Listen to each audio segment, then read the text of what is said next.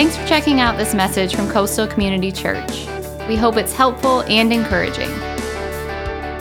Good morning, everybody. Good morning. Welcome to Coastal. Like Pastor Chris said, I am Pastor Ryan. I just want to welcome you this morning. Thank you for joining us, whether you are in person or online. It's going to be a great day. We're continuing into week 2 of our Bridges series. If you got to check out last week, we kicked it off for Easter. We had a great 6 services, just awesome response to this series. And so we're excited about it. We talked last week about how Jesus is our bridge, right? Our bridge to eternity. And so that's what I kind of want to keep going on, but just look at it from a slightly different perspective. You see, our title of this is The Relational Bridge. We talked about how Jesus is our relational bridge. But to kick us off, so as a pastor, it may just be me, but one of the most, difficult interactions I feel like we as pastors have is when an unsuspecting person, someone I've just met, asks me what I do for a living.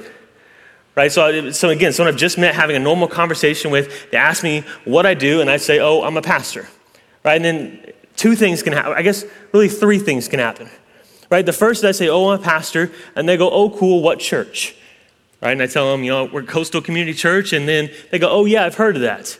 Most of the time they haven't heard of it. They're just saying that, or they think I meant Seacoast, right? And so, but they go, oh, cool, what church? And I tell them Coastal, oh, cool, I've heard of that. And they start talking about their parents' church back home and, how they served at a food bank one time, and it's a great conversation. The second way that it can go is, I say, oh, I'm a pastor, and they go, oh, cool, and they try to keep having normal conversation. Like they try to keep the normal conversation going, but you can tell in their mind, they're like double checking everything they're about to say for curse words or offensive language, right? Or anything that might, upset this holy person in front of them. Right, so that's the second way. Then the third way is really the most difficult. I say, oh, I'm a pastor, and then nothing, right? Just silence. And you tell there's a couple things that may happen, right? They go, oh, I'm not a very religious person, right? And the variations of that can be, well, I don't believe in that God, or I'm not religious, but I am spiritual, right? Or, I don't like religious people, or, it could just be silence and the conversation just ends. And that's definitely the most difficult interaction. But what I found is that when people do have that third reaction, right, when they have that reaction of negativity, they almost always use the word religious, right, or religion. Like they truly have a negative connotation with the word. Which, to be completely honest, I don't have that much of an issue with. Right? All of this, everything that we do, everything that's a part of Coastal, it's not about religion. I think it's a completely fair statement to say that religion has probably done just as much damage or harm as it has good. Right? And so they have this negative, connotation of religion, but again, that's fine. Right? God didn't call us to be religious. God didn't send Jesus down to earth to live a perfect, sinless life, be beaten and ridiculed on a cross, right? Bleed, die on that cross, and then raised to life so that we can be religious. He didn't wipe away the payment of our sin on that cross so that we can be religious. Actually, the word religion, right? Like the root word of that is the Latin word ligare. And it actually means, it's translated as to bind or bound or bondage. Right, so with that context, it's much easier to understand that Jesus did not come for us to be religious. He didn't come to put us into bondage. Right? He came to set us free. And so in its essence, Christianity is not a religion. It's not bondage, but it's a relationship with a living God. And that's why he sent Jesus. Right? So that we could know him, so that we could experience him, so that he could be revealed to us in a way that we could actually understand. Right? He came so that we be released from sin, no longer in bondage, but set free. So in all actuality, Christianity is not a religion, but a relationship. And that's what I want to kind of dive into this morning, this idea of religion versus relationship and how that can look for you in your life. And one thing to note as we go through it, right, this is not a new struggle. Right? This is not a struggle or an idea or conflict brought on by our current culture. The struggle of religion versus relationship has been around literally since the first churches were planted. We can look at one great example in Galatians, right? And so this is the Apostle Paul. Probably heard of the Apostle Paul, great disciple, great church planter. And so he traveled around planting churches, right? He'd go to a place, meet a group of people, tell them about Jesus. They'd give their life to Jesus. He would start a church with them, raise up leaders within the church. The church would be able to handle itself on its own, then he would leave. He went around planting churches like this. And so he did this in Galatia. Again, he met those people, told them about Jesus. They gave their lives over. They started this church, and it became this awesome thing that he was in turn able to leave and go start another one. But in this specific example, what happened was he started this church with these people. He left, and then another group of people came right after him. These people were called the Judaizers. Right? And they were a super religious people who basically thought it wasn't just about knowing God. Right? They thought to be right with God, to go to heaven, it wasn't just about knowing God. They actually taught that you have to know God. And then in this specific circumstance in the Bible, it says that they taught that you also had to be circumcised. Right? That you also had to follow all of the Old Testament or old Jewish laws. I imagine that didn't go over pretty well. Right? Paul's like, hey, you just got to know Jesus. They're like, okay, cool, I know Jesus. Other people come in, actually, now you got to be circumcised. Probably would go over as well then as it would today, right? And so Paul, he heard about this, and understandably, he got upset. Right? He says in Galatians 1, 6 through 7, he says, I am astonished that you are so quickly deserting the one who called you to live in the grace of Christ and are turning to a different gospel. He says, which is really no gospel at all. Evidently, some people are throwing you into confusion and are trying to pervert the gospel of Christ.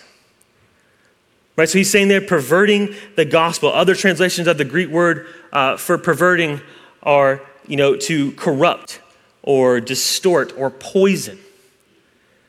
Right, so they're literally poisoning the relationship with God, this essential element of the Christian faith with the do's and the don'ts, the laws and regulations of religion. And honestly, this is where we get into trouble. This is why a lot of people don't like Christians. That's why a lot of people don't trust Christians, and why the term religion often has that negative connotation. Right? Religion is different than the relationship designed by God. And we have to understand that to not only reach lost people, but to also live the life that God has designed for us to have. Right? Because the real problem is that religion does a couple of things that are really detrimental to your relationship with Christ, the relational aspect of the Christian life. One thing religion does is it focuses on the external rather than the internal. Right? It focuses on the external rather than the internal. Religion is the do's and the don'ts, right? The rules and the laws. It is essentially an outward effort to close the gap between us and a perfect God, instead of an inward transformation. Right? Instead of that heart change that we know truly happens when you do know God. It basically reverts Christianity down to nothing more than an outdated list of things we cannot do and things we have to do to earn the favor of God, who already paid the ultimate price for our sin. Right? Do you see how misguided that is? But like I said, it's not just a today problem. This is not just a modern issue. It was very common in Jesus' day. You probably heard of the Pharisees, right? Or at least not in the biblical context, you've heard someone called a Pharisee, today. These were a group of people that lived by the law and for the law. Right? Today as Christians, we have the 10 Commandments, right? 10 Commandments we're supposed to follow. The Pharisees had 613 commandments, and they were memorized every single one of them. Right? So they lived a very, very holy, very righteous, lawful life. But the problem was, just like we mentioned before, it was more of an outward faith. It was more of a look at me, look what I do, and look what I don't do kind of faith, rather than an internal one built on a foundation of a relationship with God. And Jesus, the Bible says, despised them for it. Matthew 23:25, Jesus said, "Woe to you, teachers of the law and Pharisees, you hypocrites. You clean the outside of the cup and dish, but inside they are full of greed and self-indulgence." Right? So they were all about the attention, all about the appearance of being holy. They were the ones that when they prayed, it wasn't like, the Bible says in Matthew where you go into your inner chamber and pray in private. No, they were the ones on the street yelling it out loudly. They went out of their way to show how they dressed and who they hung out with. They even went out of their way to show how much sacrifice they gave at the temple. Right? That'd basically be like someone today, time to take up the offering. They pull out like a clearinghouse sweepstakes giant check, walk up to the front and look at me and putting it in the offering plate. Right? That's how crazy it was. But that's what religion does. Right? That's what a faith built on a misguided set of rules and regulations does. It focuses more on the outward than the inward. Another thing religion does, another thing a misguided religion does, is that it promotes spiritual pride. Right? Religion promotes spiritual pride. It basically makes us feel like we are better than everyone else. I know we all fall prey to this at some time or another. I know I do. Right? We start comparing our lives to other people's. Right? Like, I don't do this, so I'm obviously better. I don't go out on the weekends and drink and get drunk, so I have my stuff together more than them. Right? My marriage doesn't have those issues, so obviously we're better off than them. Or my kids don't act like that, so my family is obviously better than theirs. We develop this pride built off of this idea that because we do or don't do a couple of things, that we are better than someone else. But again, Jesus despised this mental and spiritual outlook of I'm always right and they're always wrong. This personal, righteous, holier than thou lifestyle. He actually told a story about it in Luke 18. Right, looking at verse 9, he says, the Bible says, to some who were confident of their own righteousness and looked down on everyone else, Jesus told this parable. So he's already setting it up right there. Right, this is for the people who look down on everyone else. Verse 10 says, 2 men went up to the temple to pray, one a Pharisee and the other a tax collector. Right, so we talked about Pharisees. You probably also heard of tax collectors of the day. Right, basically known as the greediest of all men. They actually had basically a government-issued license to steal from people. Right, whatever they could convince you that you owed more than what you actually did, or whatever they could convince you to pay that was more than what you actually owed taxes-wise to the government, they were allowed to keep. Right, so nobody liked the tax collector. And so you've got these two polar opposites, the supposed to be most righteous, most holy person, and you've got the tax collector here in the temple. And as it keeps going, it says, the Pharisee stood by himself and prayed. He said, God, I thank you that I am not like other people, robbers, evildoers, adulterers, or even like this tax collector. It says, I fast twice a week and give 1/10 of all I get. Did you imagine that prayer? Right? Like it's Tuesday night, you're closing out small group with prayer. God, I just want to thank you that I'm not like Bob and Susan right here. I want to thank you that I'm right and they're wrong and I've got it all together. That'd be crazy, right? And the real problem comes though when it's not really these like extreme examples, like something like that. It comes in the real life, small practical applications in comparison that you have with other people. And what happens is that you do this, but it's almost, when you look in the mirror, it's almost impossible to notice that you're doing them. And that's when spiritual pride really becomes an issue. And it just festers and becomes such an issue that it seeps out into every area of your life and ultimately damages your witness to other people. One of the reasons, again, that so many people don't like Christians or don't get along with Christians is that Christians don't even get along with themselves. Right, we're so cynical and just overcritical, because of our own pride. Our attitude is so much that we are right and everybody else is wrong that we forget about the idea of grace. Right? We forget how much grace we've been extended. Imagine if Jesus, if God held us to the same, standard that we like to hold all of our other Christian friends to. We'd be screwed. But again, the good thing is Jesus didn't come to judge us by religious standards. He didn't come to make us religious. He doesn't want us to be Pharisees. Right? He came to set us free, to give us a life full of joy, victory, love, compassion, and unity. And our focus, the primary focus of every Christian, needs to be the purity of the gospel, the purity of the good news that is given to every single one of us.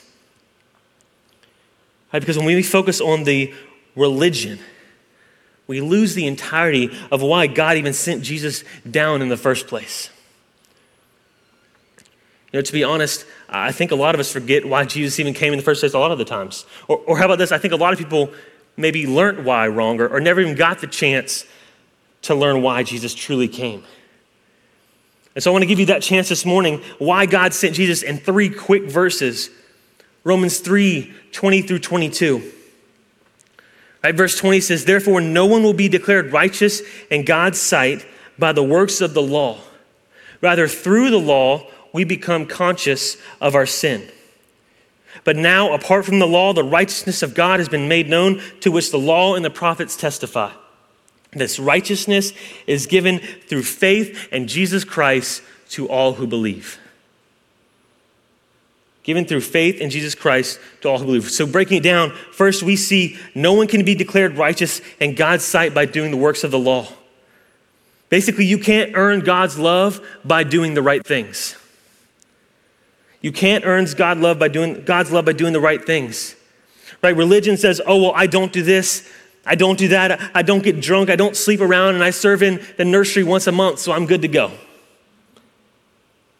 Right? It's pretty clear, no one will be declared righteous in God's sight by the works of the law. And so then the question becomes, why do we even need the law? Right? Well, the purpose of the law is to show your need for a Savior, to show that we do need a Savior. Right? Just going through the 10 Commandments, I'm going to put the over-under on how many you break today at about 4. Okay? It shows that the law shows that we do need a Savior. The end of verse 20 says, through the law, we become conscious of our sin. The law shows us the fact that we aren't all good enough and we do need a Savior. It shows us that we don't need religion, we need a relationship with our Savior. But then it gets to the good news, right? Verse 22, this righteousness is given through faith in Jesus Christ to all who believe. Being right with God comes only one way, and that's by faith in Christ alone. Being right with God only comes one way, and it's through faith in Christ alone. You see, it's not having a relationship with God and doing good deeds. It's not knowing God and tithing. It's not knowing God and serving in nursery once a month. It's not knowing God and insert religious do or don't here. It's knowing God, having a relationship with Him, right? Knowing, trusting, and loving Him, and nothing else. This righteousness is given through faith in Jesus Christ to all who believe. That last part, faith in Christ to all who believe. Right? In my understanding, all includes everyone. Right? Not everyone who never did anything wrong. No, everyone who has messed up, everyone who has sinned, everyone who has doubted, everyone who has made a mistake, everyone who has gone down a wrong path, but then still turns back to God. Because no matter what, God sees you as clothed in His righteousness. Right? He sees the value that He created you with. That's why none of this other stuff matters. He knows it all, but when He looks at you, right, He knows you've messed up, but He still loves you. He still cares about you enough to send His Son to be the bridge back to Him. That's why we don't need a relationship, or we don't need religion. We need a relationship with His Son, Jesus Christ. Right? Through faith in Christ alone, we become right with God, a relationship with Him. Right? Because a relationship says, I obey because God loves me. Religion says, I obey, then God might love me. Right? Religion says, I have to do this and this and this to prove who I am. Relationship says, I am who I am because of the goodness and grace of God. But you also have to hear this. right? This bridge, this relationship and unconditional love, it's not a license to do whatever we want, right? That's completely missing it. Because when you realize what Jesus did, all the stuff he went through, again, betrayed by his friends, beaten and ridiculed, nailed to a cross, dying the most painful death imaginable to pay the price for a sin he didn't commit. Doing all of this to be our bridge. When we truly understand that, the only answer we can have is obedience and submission. And back to our passage in Luke, we know that wasn't the reaction of the Pharisee. Right? We know who the Pharisee is, what they do. We see he obviously didn't truly understand the inner transformation part. But we do see that the tax collector did. Even though he had messed up, even though he was one of the most hated people because of the actions, the things that he did, right? He understood. Verses 13 and 14. But the tax collector stood at a distance. He would not even look up to heaven, but beat his breast and said, God, have mercy on me, a sinner. And then it says, I tell you that this man, rather than the other, the tax collector, the man who messed up, rather than the Pharisee, the perfect holy person, this man, rather than the other, went home justified before God. Because Jesus did not come for us to be religious, but to have a relationship with him. And this relationship is all about him, right? I think many times in our lives, we've seen religion hurt people. It just happens, religion hurt people, but what heals them is the relationship. This relationship is not about us and all about him, because if it was all about us, this world would just be a wasteland of hurt and despair. But because it is all about Jesus, it is real and it is good. And so we have to make it all about him. John 3:30 says, he must become greater, I must become less. We have to realize that that is the format. I know it goes against every fiber of our being. We think it should either be, he's God enough, he can decrease, and I can increase. Or at least at the minimum, like he can increase, that's fine, but I need to go with him. Like I can increase too. But that's not it. We have to humble ourselves like Christ. Right? He came to earth to be the bridge for us with no other intention, right, than to be the method by which hurting and lost and broken people can come to know him. You can come to have that relationship with God. One last idea for you today, one thing. As I was truly, sitting back and reflecting on this idea of Jesus being the bridge, the relational bridge, and what it looks like in our life practically, another parable jumped out at me. The parable of the prodigal son. I'm sure, we at least all know a part of the story, right? It's Luke chapter 25. So there's a father, he has two sons. Younger son comes to him and says, Dad, you're dead to me. I need my inheritance. Dad loves his son. He says, okay, here it is. Son goes off on his own, squanders it all away, living this crazy, wild lifestyle, literally loses everything to the point where he is eating and living with pigs. He realizes what he's done. He realizes he has to go home and seek his father's forgiveness. So he heads home, and while he was still a long way out, his father sees him coming, and his father takes off running towards him. The Bible says there's robe flapping and sandals flopping, something that a father would never do in that day.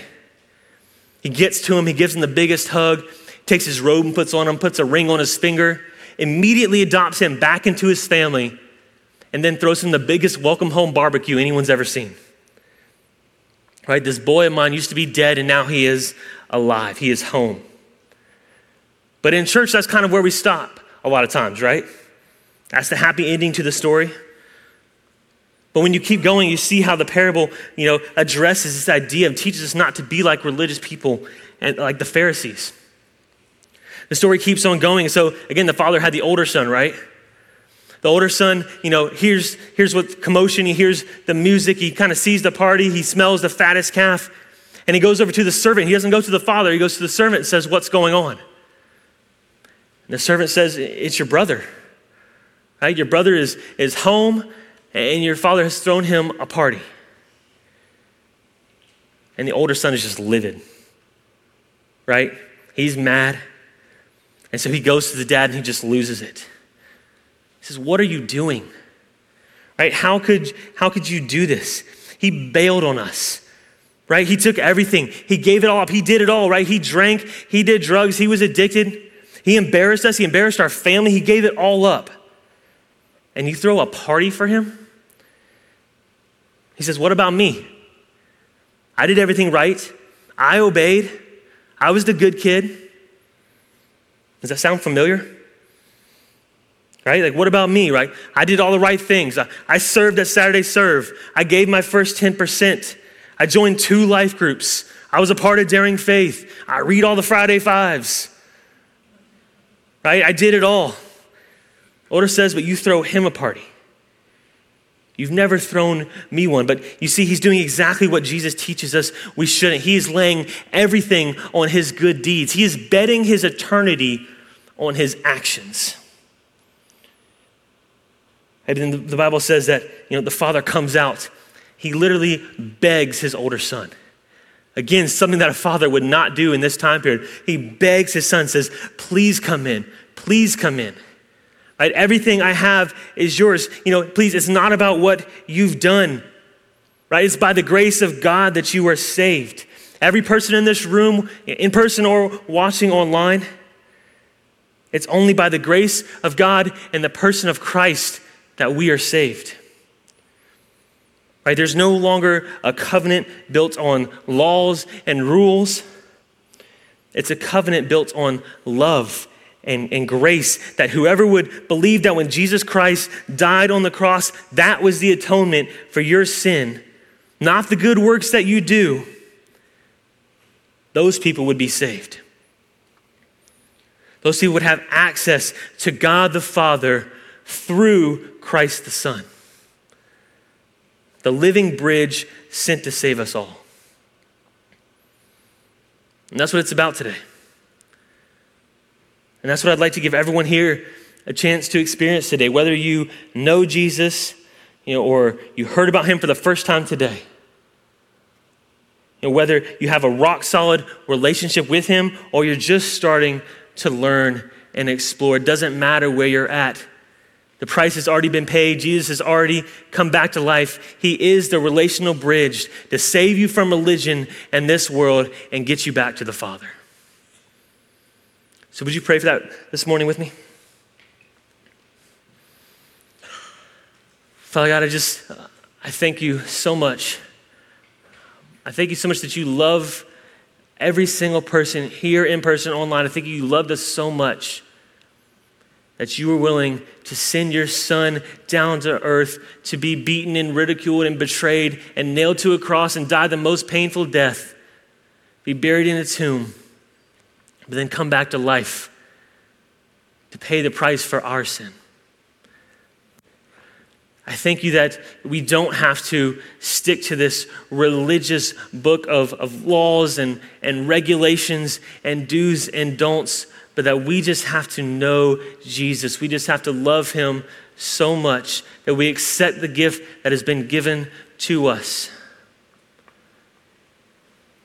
God, I just pray that every person in this room, again, whether they know God fully, they have a loving, trusting relationship with him, or they've never really heard about it before, never known him, but are just now interested in learning about this God who would give up his son for them.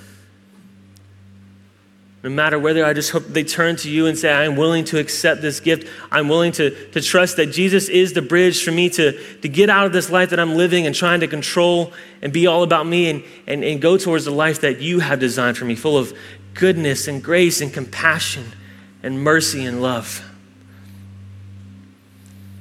And God, I hope that just fills us up so much that there is no choice but for us to be obedient and submit to you. But not only that it just overflows out of our life, that every single person around us, every single person that we come into contact with notices there is just something different about us. There is something so different that there has to be some kind of inward transformation. Something has to be different with our heart. And they want to know about that, and they want to know about you, and they come to know you and accept you as their Lord and Savior. So that's what I pray for, God, for each and every person here. We just thank you for everything that you give us, all that you've done for us. Help us to live out this relational life each and every day. In Jesus' name, amen. Thanks for listening. From Pastor Chris and the family at Coastal Community Church, have a blessed day.